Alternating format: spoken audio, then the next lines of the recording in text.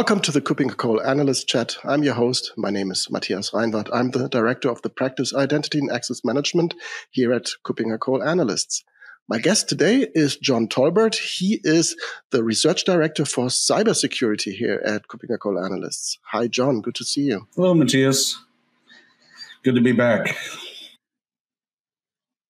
Great to have you. And actually, we've seen each other, although virtually, just last week at the Cybersecurity Leadership Summit. And you as the Cybersecurity Research Director, of course, this was a big event for you as well. And one of the topics that you covered in Berlin for this event, and this all can be revisited on our website, was ransomware. And just in the meantime, this is just a week ago when we record this, you added some recent research around what's going on in reality. So not the analyst stuff, but the real life. So what have you found out? What is going on when we look at real threats by ransomware and by cyber criminals that want to get to ransom? You know, it's interesting. Yes, just in the week since we were last talking about ransomware, there have been a couple of developments, particularly in the healthcare field in various places around the world. So I thought maybe we could talk about that and some guidance that's been released that would probably be very helpful for those who are in the industry. Right. And when you say healthcare industry, so that is really hitting the vulnerable. So it's, of course, aiming at the organizations, at the corporations behind that. But in the end, it's hitting the vulnerable, the patients, the data of patients. What has happened in the meantime? Well, you know, we've been saying for a while, analysts of all types around industry have been noting the increase in ransomware attacks, many specifically targeting healthcare companies and insurance companies. Ransomware has been kind of a scourge that all industries and government agencies around the world have been dealing with for years now. But just to kind of recap what we did say last week around healthcare, even then, attacks against medical providers have been up 94% over last year. And there's been some changes in tactics, and I'll talk about that in a minute too. Especially, some are now just breaking in, stealing data, and then threatening to release that information unless they're paid a ransom. So they're not even bothering to encrypt, in some cases, the data. The ransom payments are up, and this has been very disruptive to all kinds of businesses beyond the medical field as well. Okay, is there any specific target group to be identified, or is it across the board when it comes to healthcare? So clinics and doctors and business size. Is there any specific target? I guess whoever is vulnerable at the time and gets hit with it. So it has been targeting specifically providers, hospitals. All the different types of organizations within the healthcare field. We've seen, just in the last week or so, some updates about, the Medibank story in Australia. That was a case where records were breached. There was another large provider across the U.S. that they've seen, patient healthcare records made unavailable, and it interrupts patient care. And another new one, Lake Charles here, another case of a data breach with ransom demands, but apparently no actual encryption. So there's some story links there for those who are interested in following up on those. But those are just, cases that have only been going on that we know of for the last month or so. And there have been some developments that are worth following in the news there. Right. So also the way of the attacks have changed a bit. So it's no longer just encrypting data and making the organizations unable to do their business, but it's really threatening the data subject, the patients, the PII, and also really highly sensitive information. Yeah, anytime that the records are unavailable for doctors and healthcare professionals to be able to use, it stands a chance of interrupting patient care, which I'm sure is certainly not something anyone wants to have happen. There's a document that was just released that I think is really instructive. I put the link here, but I thought maybe we could talk for a minute about the TTPs that we're seeing used against these particular healthcare targets. These are the tactics, techniques, and procedures. So this document from US CISA outlines in pretty good detail, along with indicators of compromise to look for. This is what they're doing. They're using remote desktop protocol or VPNs, that have just single factor authentication. In a couple of cases, there are some known exploits where they're bypassing multi-factor authentication. Some of them are using email server compromises, again, using exploits that are known and have been patched. Once they get in, they turn off your anti-malware, delete the volume shadow copy. That's the automatic backup, we'll call it, that Windows does on Windows operating system for endpoints. And they'll either do that, over the command line or using PowerShell to wipe all of that. They delete other backups, and then they delete the event logs to make it difficult to trace where the attack came from or what else may have been compromised. So these are pretty sophisticated attacks that you can see involve many, many steps, many phases across the whole MITRE attack chain. Right. And it ranges from, as you said, so single factor authentication. So this is, of course, also leveraging the data that is out there when it comes to existing breaches, existing information about known usernames, known passwords that can be easily reduced. But as you said, it's also highly sophisticated when it comes to bypassing MFA, which is more a highly sophisticated attack vector, right? Yeah, definitely.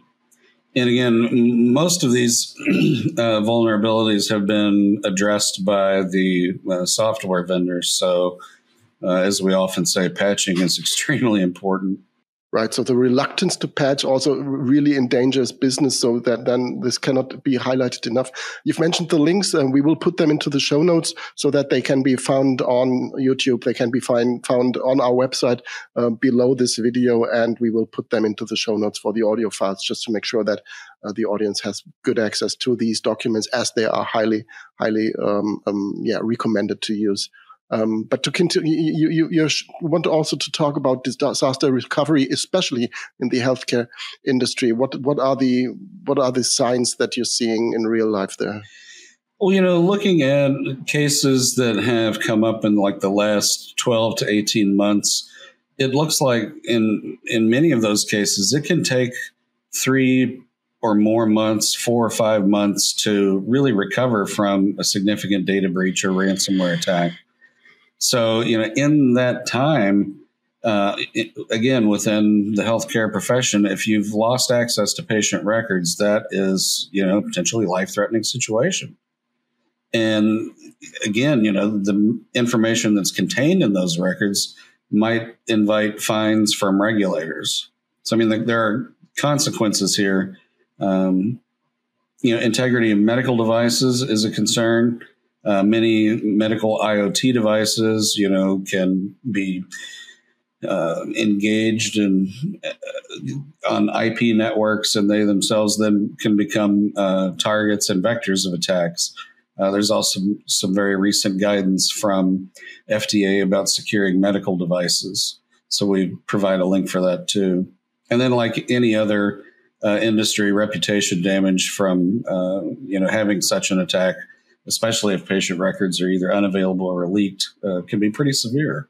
Absolutely. If you think of psychological problems that are documented in such healthcare records, or drug abuse or something like that, that can immediately harm, even if somebody has recovered from that and is on their way to improve that. So this is really dangerous also for the individual that is in such a data breach and in leaked data as well. Yeah, and those cases have filled the news headlines in the last couple of weeks, especially. So yeah, as I mentioned, there are two documents that are brand new that I think would be very helpful for those who are in the healthcare field who are trying to protect their networks, protect their cloud assets. This US CISA document, provides a list of the indicators of compromise, tells you which systems should be patched, and then provides some really good guidance too on recovery, beyond just eliminating the immediate threat that is present in the environment. And then I also mentioned the FDA document about how to secure medical devices. I think those would be of interest to those in the field. Absolutely, and thank you very much for really highlighting this, because this can really help in immediate protection against obvious threats. Of course, you've mentioned the patching part. That is, of course, a must. That is something that should really be done immediately. So we are in a stage where you cannot wait for testing a patch for months and months to make sure that it really works. Then the attackers might already be in there, and that is also sometimes also just a matter of minutes when it's documented and not well patched. Then of course the cyber criminals will try to leverage these exploits that are then well documented because they are out there. And it's really important to also provide this guidance and to hint at that also from our analyst perspective. This is operational stuff that needs to be done, but nevertheless, I think this is also kind of our duty to highlight that then is work to be done. Yeah, the document is very good, but I'm sure everyone can keep in mind that those TTPs are constantly changing. So everyone needs to remain vigilant in trying to keep such things from happening. But it is very difficult to keep your eye on everything going on. But the document can help, especially with some of the more common ransomware families and ransomware operators that are out there now. But yeah, the TTP is changing with just doing a data breach and then taking the information. That's a development that we've seen in the last few months that seems to be becoming more popular with the cyber criminals. I guess we can't call them ransomware operators if they're not delivering encryption ransomware. Yeah, these techniques will continue to change. So. And absolutely. And you've mentioned healthcare industry for the US especially, but this is a global phenomenon. We see it in Europe currently when it comes to supply chain organizations within the automotive industry, which have just been hit. And also global logistics organizations are hit by ransomware attacks. And this is also making the news just right now. So this is not a theoretical threat. This is a real practical threat. And organizations need to react towards these threats. And the work that we are doing as analysts, the work that you are doing as the research director cybersecurity is really also trying to support organizations in being prepared and being one step ahead if possible, or at least to detect these threats as they are happening. Yeah, it's very complex to keep on top of all of the different potential entry routes and vectors that attackers might use. But it's certainly worth putting our best foot forward on that. There are many different components. We've talked, last week about endpoint protection, detection and response, network detection and response, XDR, privileged access management, there's a whole slew of different security tools that can be used, as well as just maintaining your infrastructure, endpoints and servers at the optimum patch levels. So there's quite a bit of work involved to try to be resilient. Absolutely. And you've mentioned our research. So this research is available at our website. So you've mentioned the documents and the topics that we cover. That is the groundwork that needs to be done to understand that you have the right tooling in place. We will have the links in the show notes, as mentioned, when it comes to these documents, because they are highly valuable and add another level of documentation, which are more current and are more focused on what is going on just right now. So these are valuable documents as well. And for those who are interested in learning more about what you talked about at CSLS, these videos are also available on our website. So there's a lot of information available, but don't watch too much videos. Do the work. So really start actually patching the system, start reacting, start reading the documents, the guidelines as provided by CISA and the FDA, just as you, John, have mentioned. Any final thoughts you want to add when it comes to protecting all organizations, including healthcare, against these malware operators, as you call them? And I like that term. It takes a lot of effort. I think we all know that. It's often said that as defenders, we have to get things right all the time, and the attackers only have to find one weakness to get past it. So patching, good endpoint security, removing unnecessary accounts and using multi-factor authentication, all those things. Our job as security professionals is to make it as difficult as possible for an attacker to be successful. So the more effort, the better off we should be. Absolutely. And one takeaway that I took away with me from CSLS is that really finally cybersecurity really has left the IT department. It's really on the one hand a business enabler when it comes to demonstrating security, but also it's important when it comes to being resilient towards the attacks that are just out there. If you don't do cybersecurity properly, it might happen that you are damaged, out of business, that your reputation is harmed, and even that your customers, your patients, your citizens are harmed. So this is really something that organizations need to have a look on. It's not a maybe, it's a must. And organizations have to look at that. And it's no longer these long-haired people with these Linux boxes doing some cybersecurity and intrusion testing. It's really business. Thank you very much, John, for sharing these thoughts. And that was really interesting and really even an update after 1 week towards CSLS, while CSLS stuff, of course, always stays current because it's the groundwork. Thanks again for being my guest today. Thank you. Looking forward to talking to you, and bye-bye.